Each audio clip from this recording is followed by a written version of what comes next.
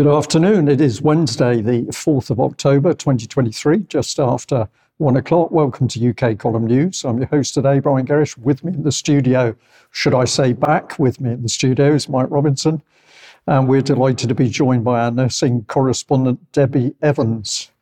Welcome back. Thank you. We're going to get kicked off with online safety bill, and the news from this morning is that the police have decided to raid the house of Lawrence Fox. So Lawrence Fox put this piece of video out just about an hour ago.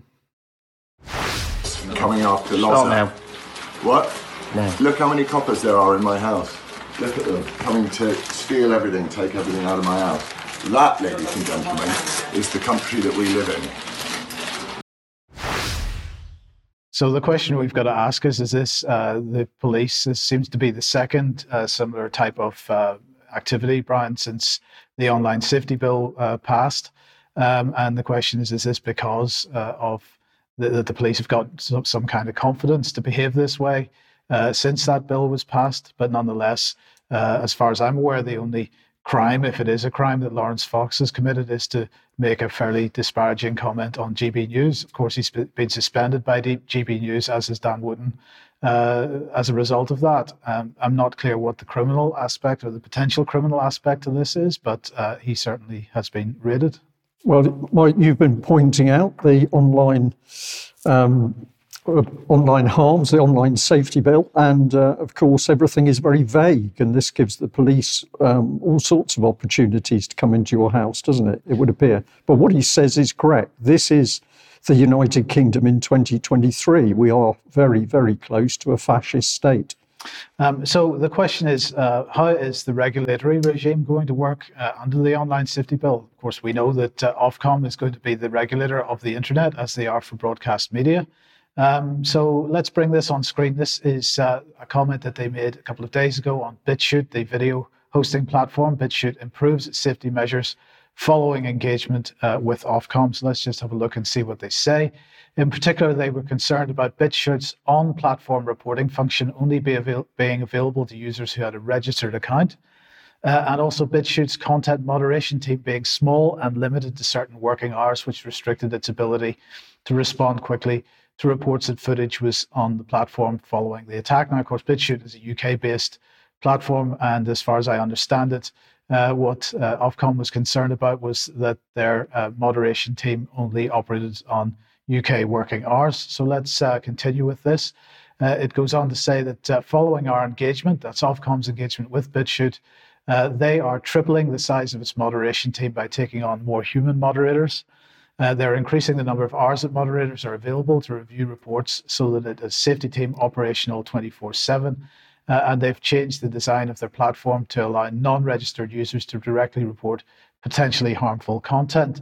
Ofcom goes on to say that BitChute is collecting additional metrics to measure the impact of changes it has made, including the number of content review reports raised each day and average response times to them.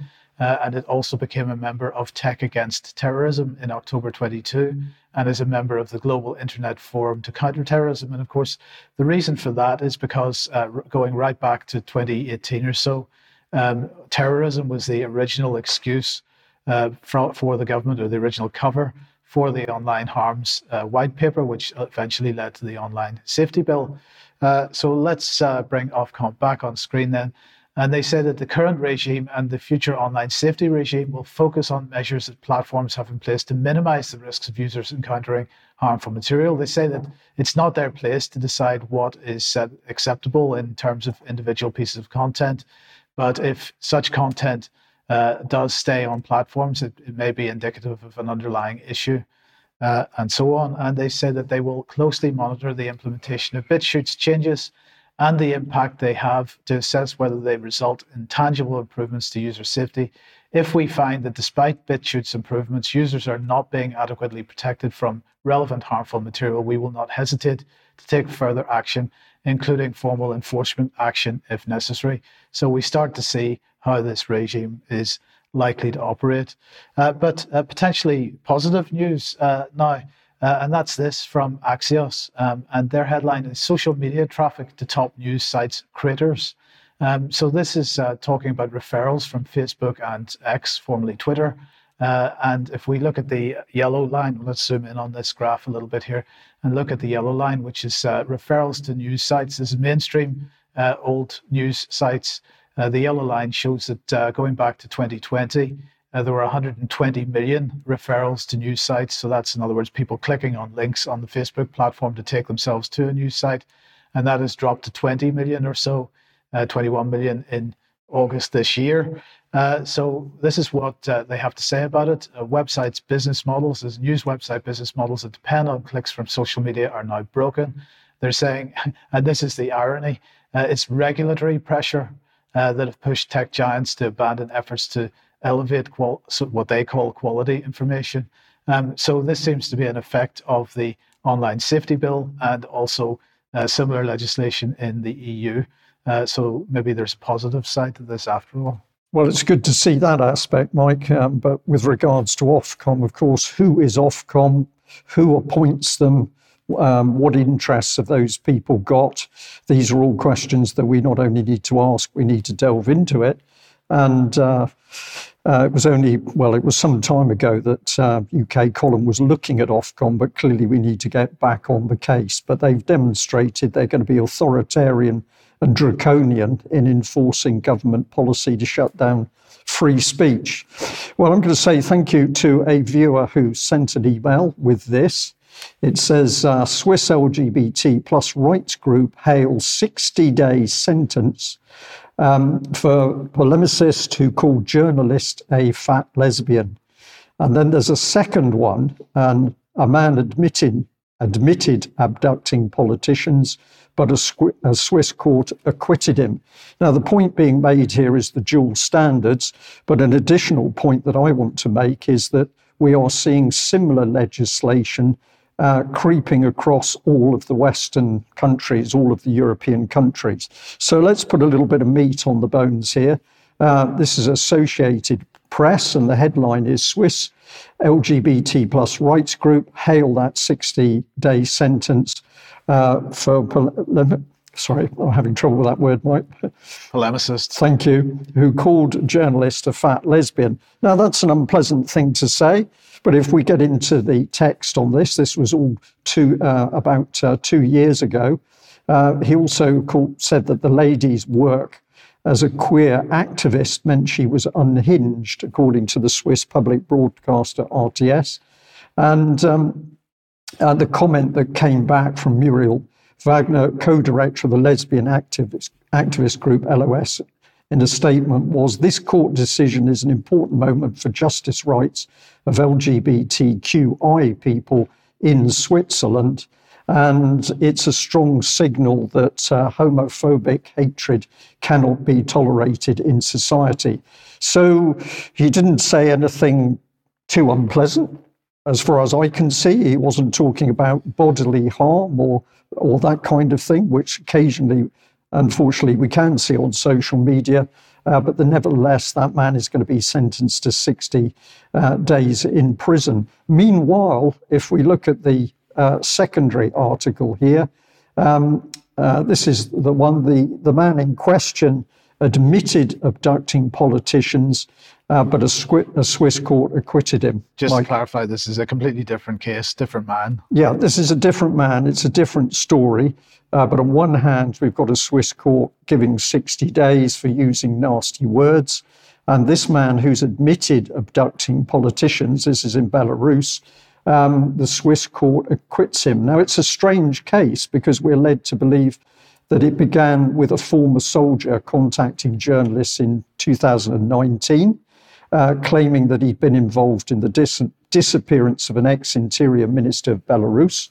But during the trial, he admitted being involved, but he said he wasn't involved in the murder of 3 men. He was giving his own testimony in front of daughters of one of the victims. But at the end of that hearing, he was acquitted. Now, we could say that this was a highly political case, but the key bit is those dual standards. 60 days in prison for using nasty language. But if you're involved in abducting politicians and the murder of politicians, the same Swiss courts can let you off. This cannot be accidental. And I'd also just like to bring this one in, particularly unpleasant little story of a Pentagon official accused of dogfighting. And they were executing dogs that lost the fights by electrocuting them. And this Huffington Post headline says a communication official in the Defense Department was arrested for allegedly running a dogfighting operation. And that was based on a report in the Washington Post. But if I come through to another article here from Fox News, picture of a dog in a cage, it's saying the two men used an encrypted messaging system to keep this dogfighting going. But if we come to this paragraph, we get more information. Frederick Douglass Moorfield, 62, served as Deputy Chief Information Officer for Command, Control and Communications for the Office of the Secretary of Defence. So we've got a high-level official, nothing on the BBC, although the BBC in the past has made an effort to at least criticise dog fighting. So dual standards again being demonstrated in this case alone by the BBC. Okay, Debbie, let's welcome you to the programme and move on to the MHRA. Yes, good afternoon, and thank you. My favourite topic, the MHRA, who, of course, we know are undergoing a transformation. But have we, the UK column viewers, are we transforming the MHRA? So let's see what the MHRA are all about, because they've just published their annual report and accounts. And you can see the normal stuff that we're used to: accelerating patient access to new medicines. Most of those are untested. The yellow card scheme, and we must ensure the safety of patients and the public. However, do you remember the March 2023 board meeting when our friend and warrior, Cheryl Granger, somehow made her way onto the board meeting? It was screened, and I was in attendance, and I recorded it, and we showed it on the column. I think it was pretty much the very next day. And since then, we haven't been allowed to record or take screenshots of MHRA board meetings. I wonder why. But let's remind ourselves of how Cheryl put Stephen Lightfoot, before he resigned, put him on the spot in front of June Rain. So can I just check, Cheryl, that provides the information you asked? Yes, there's just many concerns out there regarding the adverse event reports that we've had so far. So at the moment, there's about 1 in 426 doses that's bringing a serious adverse event. And I'm trying to find out more information about that as to why that's not being investigated a little bit more.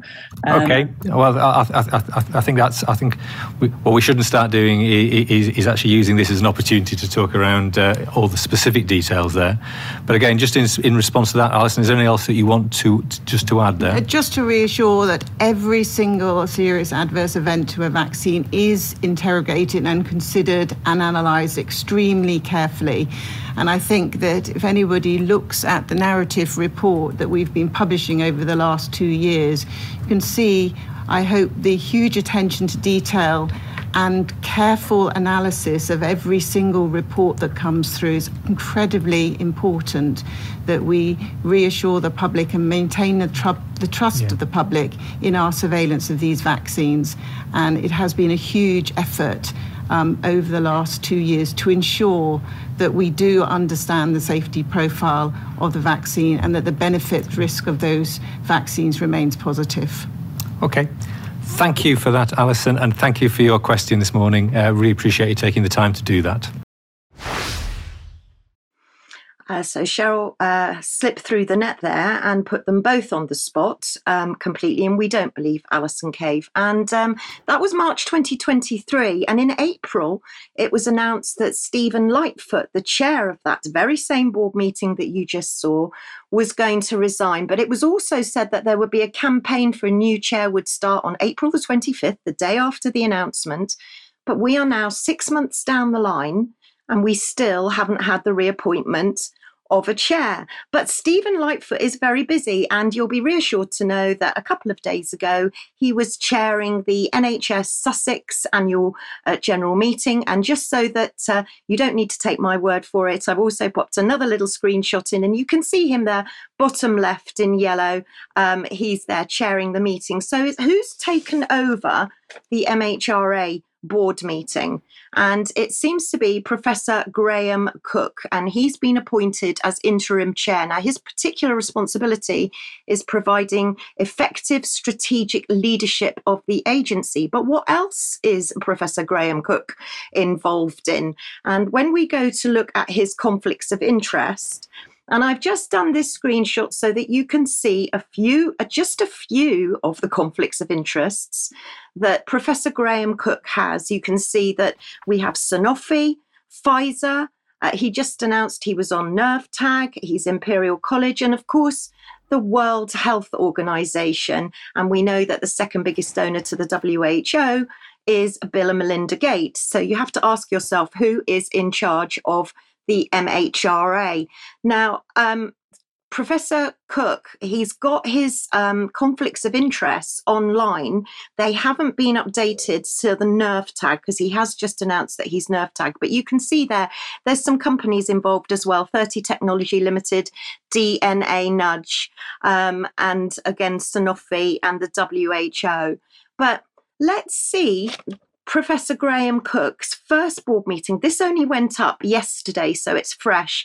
But I was very struck with his welcome because he wants to instill trust in the public. He wants to welcome us to his board meeting. So this was his first board meeting. Let's see if you feel welcomed after this message. For the people who are online, remember that the board members cannot see the comments, and this is only to be seen by our communications and events team to identify questions and share those with the board in the public Q&A, which will come at the end. So if you want to ask a question that is not related to today's board papers, please do not use the chat function and contact the Customer Experience Centre for those instead. Please similarly do not make any personal or abusive comments in the chat, as you will not get a response and you may be removed from the meeting. We do not tolerate any form of abuse or harassment towards our staff or our board members by individual members of the public. Well, I didn't find that very welcoming, and it was the first time that message had ever been put out. But I've just done a couple of screenshots about some of the other members of the board meeting, and I'm not going to go through them in depth, just freeze the screen. But you can see that we've got AstraZeneca, Novartis, amongst many, many others. And the next screenshot as well, you'll see a few more conflicts of interest. But in particular, my radar is zooming in on Raj Long, who is effectively just an expert in pharmaceutical regulation, but seems to be driving pretty much all of the agenda and is also on the UK HSA board as well. And then I went to Companies House just to finish off this segment, and I noticed that Dame June Rain has also handed her resignation in. She was a director of Saffron Underwriting Limited, which are a non-life insurance business. So if anybody knows any more about that, we'd be grateful to hear more.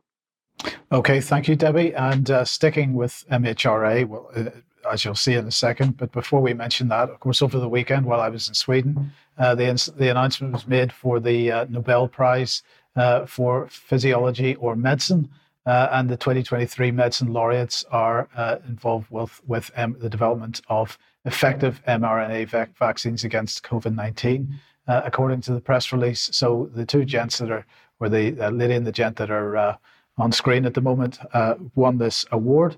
And this was the MHRA's response. The COVID-19 pandemic affected each and every one of us, but through scientific and regulatory innovation and collaboration, we brought very effective and very safe vaccines to the UK and came through it together. So June Rain not hiding the fact that it involved collaboration with the industry. That is very key. That collaboration continues. She went on to say this: today, the world congratulates Dr. Katalin Kariko and Dr. Drew Weissman, who have deservedly received the Nobel Prize in Physiology or Medicine for the development of the technology behind the vaccines that continue to keep millions of people safe around the world. And my question is, are these vaccines keeping millions of people safe around the world? Now, I don't think we've mentioned this, but a few weeks ago, Dennis Rancourt and colleagues published this paper, COVID-19 vaccine-associated mortality in the Southern Hemisphere. Now, they're looking at the Southern Hemisphere, but they're making the reasonable assumption that this applies across the world. And so let's just have a look and see what they're saying here. So there can be little doubt. They say that peaks in excess all-cause mortality are caused by the COVID-19 vaccination. So they're trying to address this question of multiple countries seeing excess all-cause mortality in the last couple of years since the COVID pandemic was declared to have ended, which means all ages fatal toxicity by injection of VDFR equals, well, you can see the figure on screen there, or what that means is approximately 1 death per 800 injections, which is reasonably expected to be globally representative. And what they're saying, therefore, is that this equates to roughly 17 million deaths around the world, which could be directly attributed to mRNA and other vaccines. Now, he says, for example, that perhaps the 1 in 800 figure would be slightly lower in the United States, where they didn't use AstraZeneca vaccines so much because they turned out to be quite a bit more toxic. But if we just bring the latest ONS figures for all-cause mortality on screen and look at the right-hand side of this again, because, of course, the winter vaccination season began on September the 11th for COVID-19 jabs. And I said at the time, would we see a resurgence in excess mortality as a result? And we certainly seem to be. So 11,838 in the week died in the week up to 22nd of September 2023 in England and Wales. That is 8.5% above the 5-year average. But if we look at the breakdown of that, that's 19.2% above the 5-year average in private homes, 3.5% in care homes, 4.7% in hospitals, and 10.5% in other settings. So that's we're starting to see this creep back in again. Of course, we won't really get a picture until we get a few more weeks' data and find out how that develops. And of course, the key thing, Mike, is that this is not being investigated. And we just saw Alison Cave as the safety expert for the MHRA saying that all the checks had been done, when we know that medical records of people who died were not even requested by the MHRA. Yes. So. Okay, let's move on. If you like what the UK Column does, you would like to support us, please head over to community.ukcolumn.org. You can join us as a member there. Your membership helps us out a lot. It'd be very much appreciated. And of course, we appreciate you joining the community. You could pick something up at the UK Column shop, and we'll have an announcement on that in a second. And but as I usually say, do share the material you find on the various platforms, especially ukcolumn.org. and ukcolumnextracts.co.uk. Now, as everybody will know, I was in Sweden over the weekend for the On Guard for the Liberty of Mankind event. It was held in a fantastic location, Johannesburg Slot, near Stockholm, about 20 minutes away from Stockholm Airport. And I just want to say thank you to everybody that was there. It was quite amazing, and particularly to the organisers and speakers. So Osolia Giroffi, Catherine Austin Fitz, Meryl Nass, Mary Holland, Michael Palmer, Sasha Latapova, David Bell, Taylor Hudak, Marco Rica, Sonia Elijah, James Patrick, Richard Werner, Andrew Bridgen was there, Philip Kruse, Renata Holzeisen, Wolfgang Vodark. There were a few other speakers there as well, but I especially want to thank Lisa Renberg, who was the main organizer, but also Phil and Mark from Oracle Films, because they live streamed this Saturday and recorded the other 2 days as well. So we will have plenty of video to show you in the not too distant future. Yeah, excellent. Thank you for that, Mike. Well, let's just move on. So tomorrow we've got this interview with Susan Smith going out. This is essentially about women standing up for the right to be women, amongst other things. So in Scotland, that's a particularly interesting interview. So stay posted for that one. We'd also like to give another reminder that those tickets, there are still some tickets remaining for Alternative View 13, but very, very few. So if you're keen to go, get in and snap up those last tickets. And that's the 22nd of October? 22nd of October, Milton Keynes. So London area, particularly convenient for you. And this one, I will leave to you, Mike. Yeah, we're going to make the T-shirt, the MHRA T-shirt, finally available for sale, or pre-sale actually, because it'll go up on the website for Friday's news program, and then you will be able to pre-order that, and we'll have stock within a week or two after that, and so keep an eye out for it. And make an easy, hot statement. Yes. And Debi, very, very quickly, you've got your blog. Yes, it's strange, isn't it, to see a green NHS England logo instead of the familiar blue. But yes, we have a green NHS website. The Beast from the East may be returning. What is a federated data platform? And why are we sending NHS staff off to war zones? And if you're a lady watching this and you're considering having the flu jab, you might like to know that you're probably more likely to suffer from a serious adverse reaction. Excellent. Thank you very much for that. Now, we've had some interesting emails in, and I've picked up on a couple of them. This one particularly caught my attention. It's an email that somebody sent to their MP, Kenny McCaskill, and they're writing to insist that Kenny McCaskill attends the debate on trends in excess deaths on the 20th of October 2023 in UK Parliament. And this, of course, is being called for by North West Leicestershire Reclaim Party MP Andrew Bridgen. So Andrew Bridgen absolutely standing up to be counted. He is making the case in Parliament. We expect elected politicians to be there to see what he has to say, at least. But what have we got back from Kenny McCaskill? I've labelled it ignorance and arrogance in equal measure. This is his response to the gentleman that had actually emailed him. Thank you for writing to me. I will not be participating in the debate. I do not share your views on Mr. Bridgen or indeed the issue. I welcome inquiries north and south of the border into COVID and will await their outcome. So this man is so arrogant, he can't attend in order to see what Andrew Bridgen actually has to say and what other evidence there may be. Right. So I spoke to Andrew Bridgen about this over the weekend, and he is very, very keen that everybody contacts their MP to encourage them to go to this debate. The debate has been scheduled for the graveyard shift on a Friday, as he calls it. So unless we put pressure on MPs to go, they will not attend. I think it's disgusting for anybody to suggest that they don't agree with Bridgen, so they're not going to attend at all. They should be attending, and if they don't agree with them, they should be explaining to him why they don't agree. But I think it's time for us to start putting serious pressure on MPs over this type of behaviour. Indeed. Well, let's reinforce that, because this is another email. It's to do with Scott Mann MP. And people can freeze the screen to look at the detail, but essentially somebody is saying, why are we still supporting Ukraine, which is bleeding to death, and it's taking the UK and indeed other European countries down with it. And I just want to make the point that every letter to an MP is important, and it does make a difference, but it's numbers that count. One letter to an MP is very, very minor. 100 makes a huge difference. And we've also said if you get any problems, write to the local party chairman, because they are very powerful when it comes to criticising their own MPs and worrying as to whether they're going to be re-elected. We've also got this one.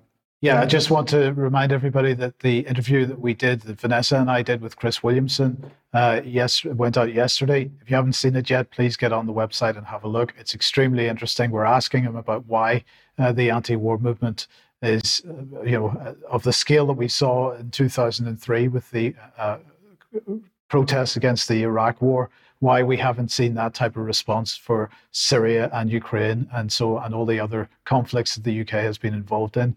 Do watch that, and he needs support. Okay, thank you for that. Well, we just briefly mentioned the subject of Nobel Peace Prize again, because according to the Ukrainian World Congress article, Zelensky is in with a chance. Well, is he? If we have a look at the article itself, he's amongst the 2023 Nobel Peace Prize candidates. He is amongst the bookmakers' favourites. But his victory is unlikely, experts say. I find this interesting because, of course, bookies are very clever people when it comes to odds, but apparently there are journalists saying he's not going to make it. So what's the reality of the war in Ukraine? Well, I'm just going to use this clip by Senator Josh Hawley to make a statement about what's been happening in the background, and then we'll do a brief summary. How was the meeting with Zelensky, and did it change your mind at all? Well, no. I mean, what the meeting revealed to me is that in the words of President Zelensky, the conflict is a total stalemate. That's what he said. Totally frozen, I believe, was what his words were, which is also what the administration told us yesterday. The administration told us yesterday they want to spend $100 billion more, our money, more, over the next year in the hopes that it will remain a stalemate. Which leads me to ask, what is the goal here for the United States? I mean, what is it this administration wants to do? I have no earthly idea. They used to say victory, victory, victory. Now it's stalemate forever. In fact, yesterday Milley said there will be no military victory. Okay, well, so what are we doing? I have no idea. So that was a pretty heartfelt clip, and it was very informative. He's saying that the American leadership have no idea what they're doing, but that the conflict is frozen. Is that actually the case? Let's do a little bit of, this is UK column comment and analysis, but it's based on a lot of very good work by many of the analysts online. So let's just have a look at this overall image. I've taken this from the Free Russia channel. I try and share the information from the various online analysts. But Mikhail, who is Russian himself, but he's basically run away from the Russian system. So he's talking as an independent person. But on his channel, he's showing another appalling image of Ukrainian armor, which is simply destroyed by anti-tank weapons the moment it gets clear of the tree line. And what is happening across Ukraine is that Ukrainians and the Russians are occupying the tree lines and fighting. But this is the big lie, that we've got a frozen conflict, because let's look at what's really happening. Basically, the Ukrainian forces are being ground down. They're being destroyed where they stand, and they have made no significant advances in the offensive. Russia has already retaken more territory than Ukraine has captured in the offensive. Although the amounts are very small, the reality is that Russia, who is on the defensive, has still taken more territory. Ukraine's armoured attacks are being decimated to the extent that they've been abandoned on many of the sections at the front, because the vehicles are destroyed the moment they start to move.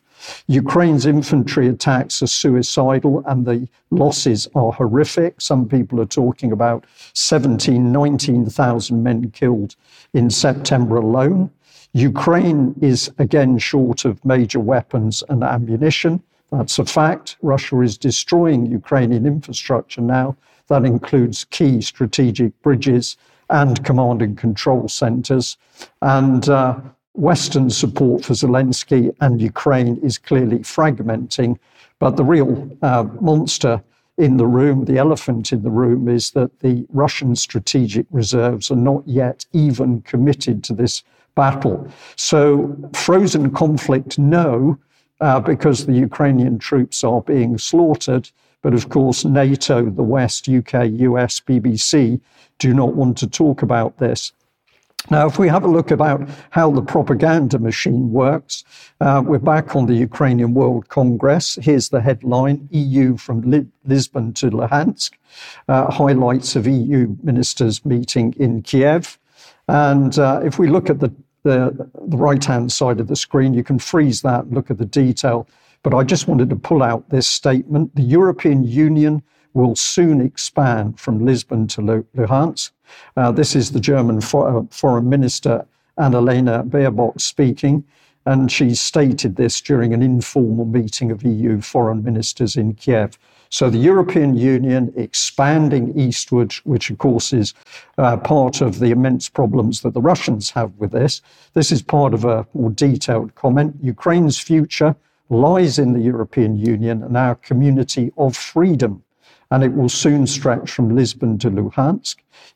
Ukraine, also broadens its path to the EU with every village, every metre that it liberates, and every metre where it saves its people, except it's not saving them from brutality and corruption, which we are seeing more and more reports about.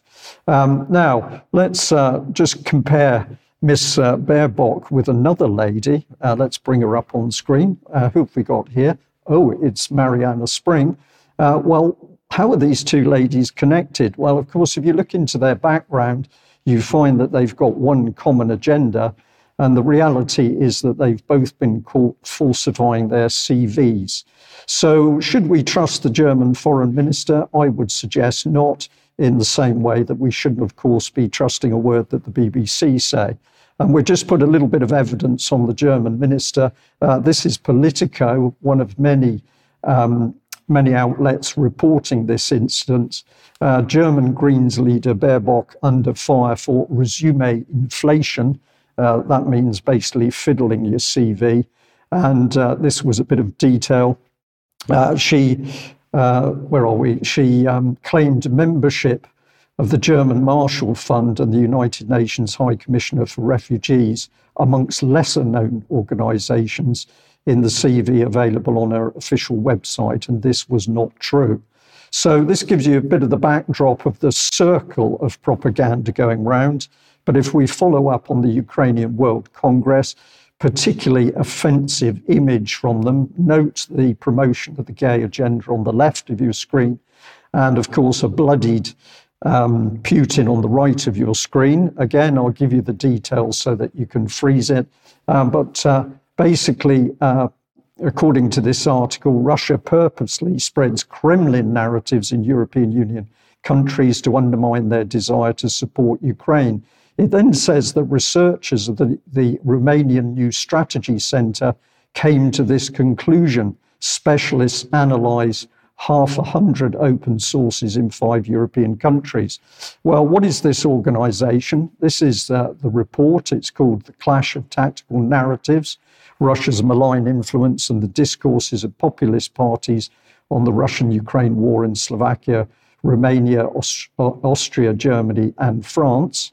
And of course, if we look at the organisation, we can relax because it's non-partisan and non-governmental, so it claims.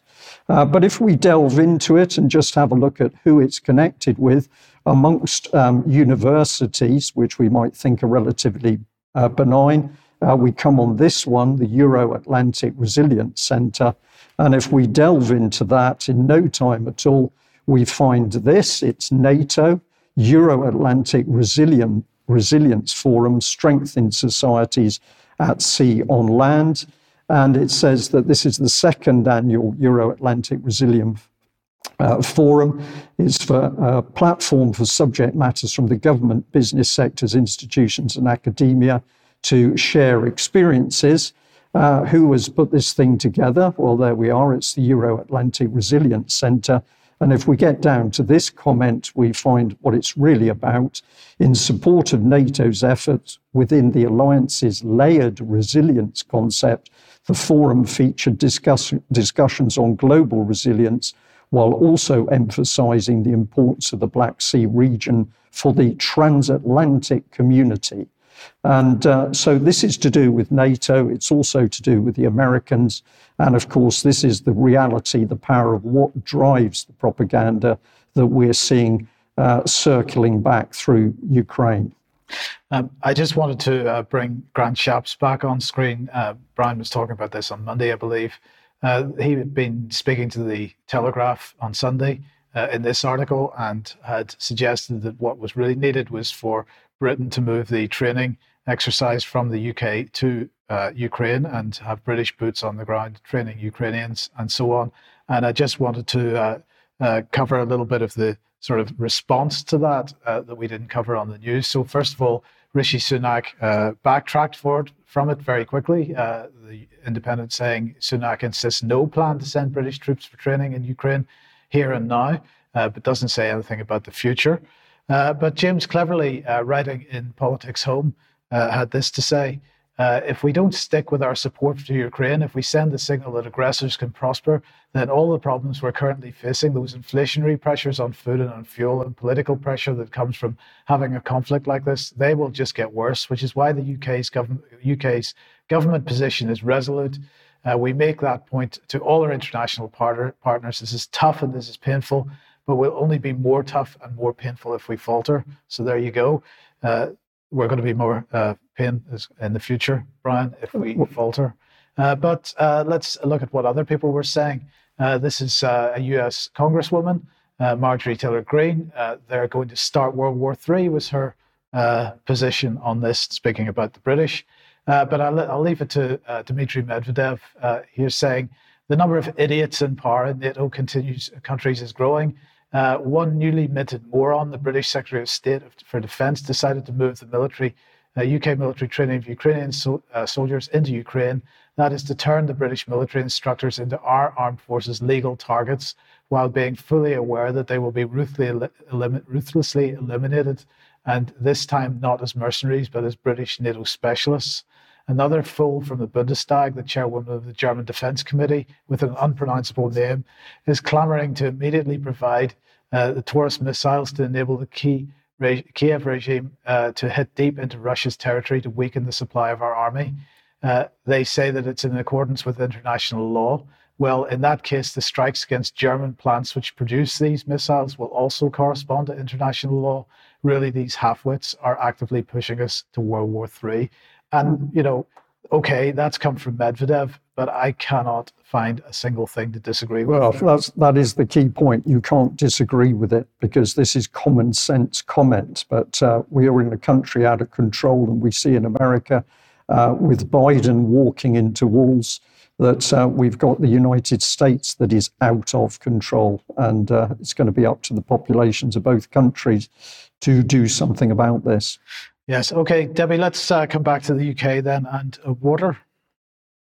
Yeah, let's look at water. Let's remember that the United Nations, their Sustainable Development Goal 6 is water. And what they say is that Sustainable Development Goal 6 is integral to the success of the 2030 Agenda for Sustainable Development. So basically, if you can't get success with Sustainable Goal 6, the whole lot falls apart. But the United Nations have got a very flourishing water department, and WAPOR is 10 nations all building more water capacity and clean water capacity. But WAPOR is the Food and Agriculture Organization, part of the United Nations. And indeed, in November, we're coming up to World Toilet Day. I believe it's going to be held on the 19th of November. There's a very sweet story about the hummingbird. We'll probably talk about that in extra, but it would seem that they want to identify all of us to identify as hummingbirds. And apparently 5 billion people are living without safe toilets. Well, I've got news for everybody because I'm one of them, and I live in the United Kingdom. And as many of you know, water, sewage and toilets, for all the wrong reasons, are a big interest of mine. But what does the WEF say about water? Because at the end of the day, of course, it all comes down to money, and they want to achieve it requiring a public-private collaboration. But let's look in more detail about how they're looking at that. And they're actually citing Thames Water and the disaster of Thames Water, because when they took over into a private company, they had to bear the debt of its own acquisition, leading to higher prices for consumers whilst driving the utility near bankruptcy. And you can see that there's been over 300,000 discharges of raw sewage into our rivers. But who's in control of water? So I went to look at the Global Commission of Economics of Water, who have brought out this report called Turn the Tide. And they basically say, again, that if we fail to, on this water sustainability SDG 6, then the whole lot will collapse, and we must move with urgency. So then I went to look at who runs this commission, and I found particularly Professor Mariana Mazzucato, but also, now I'm so sorry, I'm not going to be able to pronounce his name, so I'm going to call him Tharman. But I want you to take notice of both of these characters, Mariana Mazzucato and Tharman I'm just going to call him Tharman, who's the president of the Republic of Singapore. Now, just to give you a bit of context, we're going to show you a bit of video from the WEF in a minute. This was a year ago. And the first person you're going to see is Tharman. Now, Tharman is the president of the Republic of Singapore. He's got quite a wide pedigree. Economist, London School of Economics, Cambridge, Harvard. He's on the board of trustees of the WEF. He's a member of the United Nations. He's also part of the IMF. And Professor Mazzucato, who is the second person you're going to see, she's an Italian-British economist, and her pedigree or her CV includes, I'll mention a few names so that you get the context, University College London, European Space Agency, Chatham House, the World Economic Forum, the European Commission. She's also chair of the WHO Council of Economies of Health. She's also been an advisor for the Labour Party, and she's worked for the business, energy and industrial strategy with the UK government. So that gives you a bit of flavour. So let's see what they were saying, a very short clip of what they were saying about water at the World Economic Forum. It's not just equity in the traditional sense. We should all be very deeply worried when a significant part of humanity doesn't have access to clean water and their lives are affected.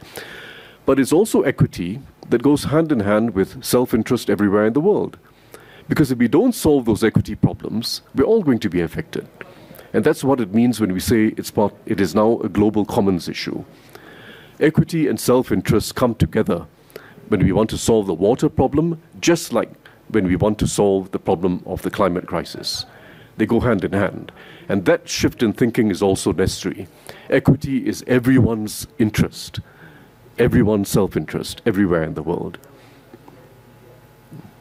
Can I add something just based on what you've just said? That's also, of course, true with COVID, right? We are all only as healthy as our neighbor is on our street, in our city, in our region, in our nation, and globally. And did we solve that? Like, did we actually manage to vaccinate everyone in the world? No. So highlighting water as a global commons and what it means to work together and see it both out of that kind of global commons perspective, but also the self-interest perspective, because it does have that parallel. It's not only important, but it's also important because we haven't managed to solve those problems which had similar attributes. And water is something that people understand. You know, climate change is a bit abstract. Some people understand it really well. Some understand it a bit. Some just don't understand it. Water, every kid knows how important it is to have water. When you're playing football and you're thirsty, you need water. So there's also something about really getting citizen engagement around this and really, in some ways, experimenting with this notion of the common good. Can we actually deliver this time in ways that we have failed miserably other times? And hopefully we won't keep failing on the other things, but anyway. So not many people understand climate change. Everyone understands water. Are they weaponising water? And in the UK, of course, they want us to pay for all the leaks and the sewage discharges that have been going on. So probably £156 more on your bill. We still have to pay the water companies. And for anybody that's interested, Channel 5 tonight, 7 o'clock, swimming in sewage. But I've got news for the water companies. We're not just swimming in sewage. Some of us are living in sewage. Okay, thank you, Debbie. Now just moving back to health for a second. Of course, last week we were talking about the new UK-based vaccine deal, the fact that the UK Health Security Agency had agreed a deal for millions of life-saving vaccines to be produced in Liverpool by CSL Seqirus for flu. So we were talking about that last week. Well, the UK HSA has now released their winter briefing, and I just wanted to highlight a couple of the points from it. They say that they are urging vulnerable groups to take up the flu vaccine. As data shows, last year's programme prevented around 25,000 hospitalisations in England, so that's good news. But of course, you would want people to take up the flu vaccine if you just spent a shed load of money on a pre-purchase agreement with a UK-based vaccine company. But they went on to say it's possible that seasonal H1N1 virus could return to the UK, where it has had limited circulation since 2019, because we all know that corona shooted away. It disappeared for 2 years, after which measures, they say, to control the COVID-19 pandemic virtually eliminated the spread of all flu. So they're trying to take credit for it. They then went on to say that the schools programme also began in early September, with those aged 4 years up to those aged 16 years being offered a nasal spray vaccine or an injection if nasal spray is unsuitable. And they say it's important that young people take up the vaccine as it protects the child themselves and helps stop the spread to vulnerable people around them. We heard this about COVID-19 vaccines as well, but of course that turned out to be untrue. But other good news from the UK HSA, because they've joined up with the Office for National Statistics to run a winter COVID-19 infection study. So this is a study to gather vital data on COVID-19 this winter. It's been launched between the UK HSA, as I say, and the ONS. And this new study will involve up to 32,000 lateral flow tests being carried out each week, providing key insight into the levels of COVID-19 circulating across the wider community. This sample will be broadly representative of the population according to key characteristics. So how could we possibly go wrong? We've already gone wrong. Yes. We've already gone wrong, Mike, and that's what we've got to get the lid off. But GPs bullying their patients, particularly older people, to get flu jabs. And of course, why do they want to do that? Well, they get paid for it. So there's a lot of questions to ask. Debbie, let's come back onto electric vehicles. Yeah, electric cars. Let's draw our attention back to where it started, really, which was back in 2018, The Road to Zero, which was written by Chris Grayling. I just want to remind people that there's plenty of information out there, including if you go into the House of Commons library, there's plenty to read about electric vehicles. And what actually grabbed my attention was that not only are these very expensive, but the batteries only have got a short life, and they are not, they're a biohazard basically. They're not environmentally sustainable at all because nobody knows how to dispose of them. So moving on to The Guardian, despite a U-turn by the government just recently, there are going to be more new cars sold in the UK will have to be fully electric by 2030. So despite what they've just said, they're still rolling on with that target. Figures from the Society of Motor Manufacturers in the Independent say that there are 267,000 battery electric cars were registered last year. But in comparison, that's 30.7 million petrol and diesel cars, and in comparison, 1.1 plug-in, which includes the hybrid cars are currently on our roads. But what are we to expect in Europe? What's coming down the car pipeline, if you like? So BYD are a Chinese car manufacturer. In fact, they're backed by Warren Buffett, and they're expecting to import 350,000 Chinese EVs into Europe. They already have imported 350,000 in the first 6 months of 2023. But we are still besieged worldwide by problems, and we've got fires breaking out all over the place. And this next one's a Porsche. This is just to give you an example of Porsche in China. And then we can go to India, where you can see a small hatchback has been totally destroyed when it blew up.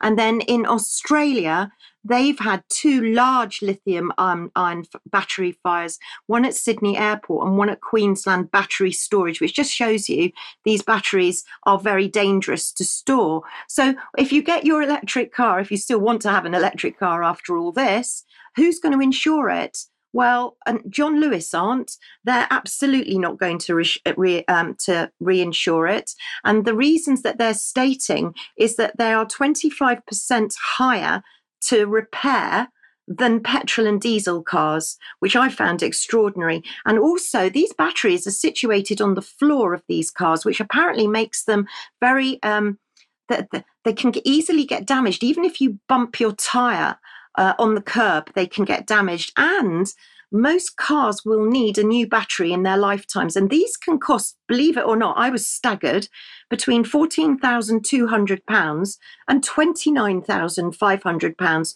per battery. They're also saying the lack of technicians is going to cause a problem going forward. And thanks to Stephanie, our producer, she brought to my attention the latest rage that's going on, which is charge rage, which is at especially service stations. There are so many people apparently wanting to charge their cars and they can't, that they're getting very angry. So they're even having to employ marshals to do this. So charging your car is not simple. It can take 4 hours or with a super high charge, it can take half an hour.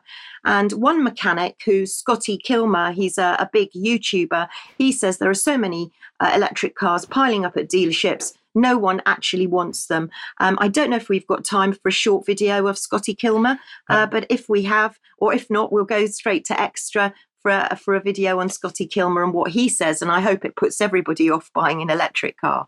Yes, we're going to have to push that into Extra, if you don't mind, Debbie. Let's move on with this.